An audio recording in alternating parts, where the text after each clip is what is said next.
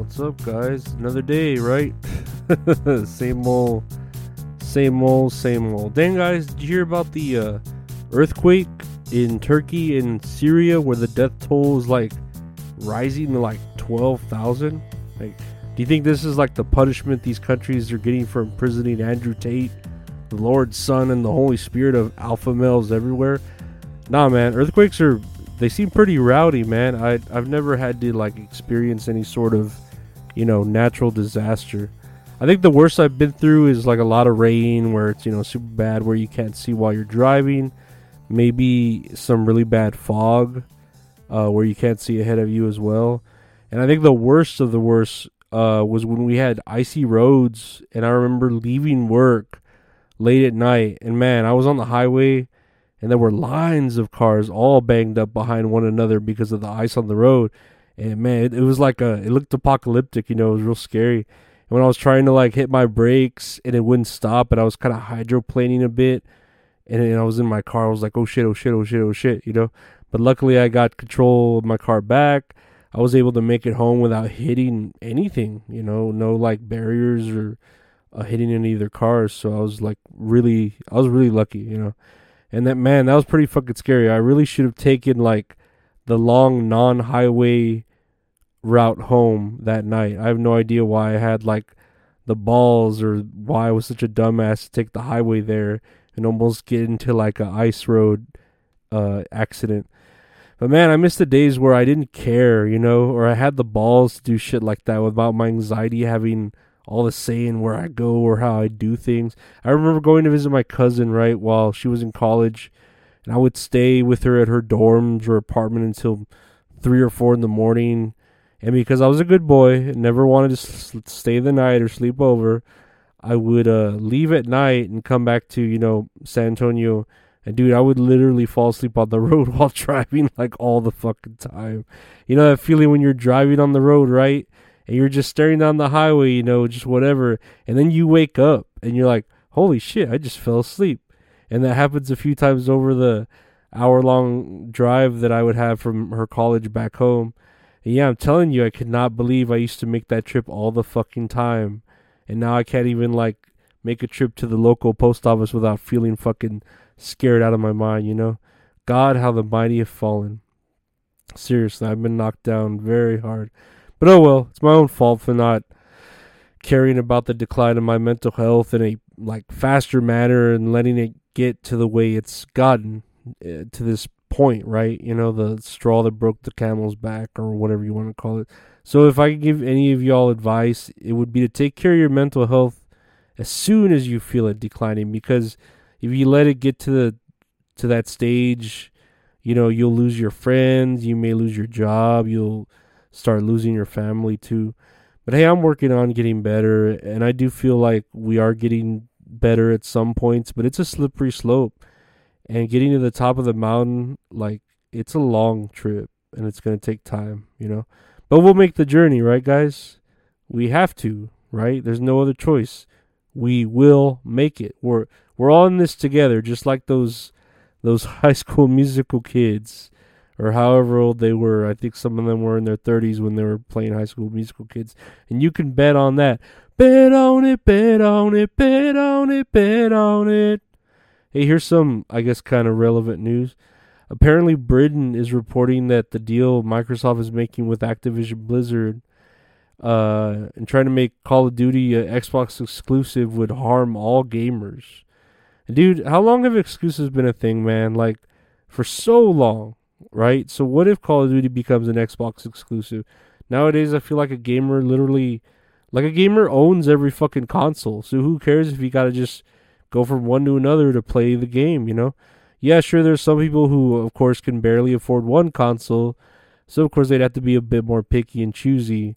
But there are so many alternatives to Call of Duty. Of some, I would say, are more fun or unique or even superior to Call of Duty. Shit, you got Splatoon for the Switch. And for PlayStation, you have, I don't know. Do they still have Killzone for PlayStation? What shooters do they have for PlayStation? I don't know, man. Fortnite, right? They have Fortnite. I mean, they have God of War, right? So that's something. They got The Last of Us, huh? That's some good shit. But I know I've talked about me personally how I'm all about the Xbox, even though I hardly really play games anymore. But yeah, that's the way I've ever been. I've gone ever since Gears of War came out. Like the first one really put me back into gaming. Before then, it was all about my GameCube with Super Smash, and then I stopped gaming for a while. And then Gears of War came out, and I was like, man, this game is fucking amazing, you know? That's because I never liked Halo, and the only reason I never liked Halo was because I sucked at it. That's I'm gonna be honest. I sucked at Halo, so I fucking hated it. But I don't know. Like I always say, if the podcast goes off and I get my bills and expenses balanced, then yeah, I'll definitely buy a PS5. Why not? You know, especially now that they're easier to come by on from the regular consumer without having to pay double the price to a fucking scalper. I did get a Steam Deck, so I could essentially play anything that's on a PC. And now a lot of those PlayStation exclusives are coming to PC, right? So yeah, I can hold off on getting a PlayStation even more. And I did have a Switch, but my niece took ownership of it. So she is the owner of my Switch now, which I'm fine with because she actually gets some use out of it. She plays Minecraft, she plays Splatoon. So I'm a happy uncle that she's kind of following in my footsteps with the gaming, right? Our bodies come in different shapes and sizes, so doesn't it make sense that our weight loss plans should too? That's the beauty of Noom. They build a personal plan that factors in dietary restrictions, medical issues, and other personal needs so your plan works for you. Noom doesn't restrict or shame when you want to treat yourself. Their flexible program focuses on progress instead of perfection. You don't have to give up carbs or anything. And with their daily lessons, you can learn something new about your food choices every day. After just a few days of using the app, I learned how to recognize cues for overeating and how to choose the right foods to feel full. Stay focused on what's important to you with Noom's psychology and biology-based approach. Sign up for your trial today at Noom.com. That's Noom.com. And check out Noom's first ever cookbook, The Noom Kitchen, for 100 healthy and delicious recipes to promote better living. Available to buy now wherever books are sold.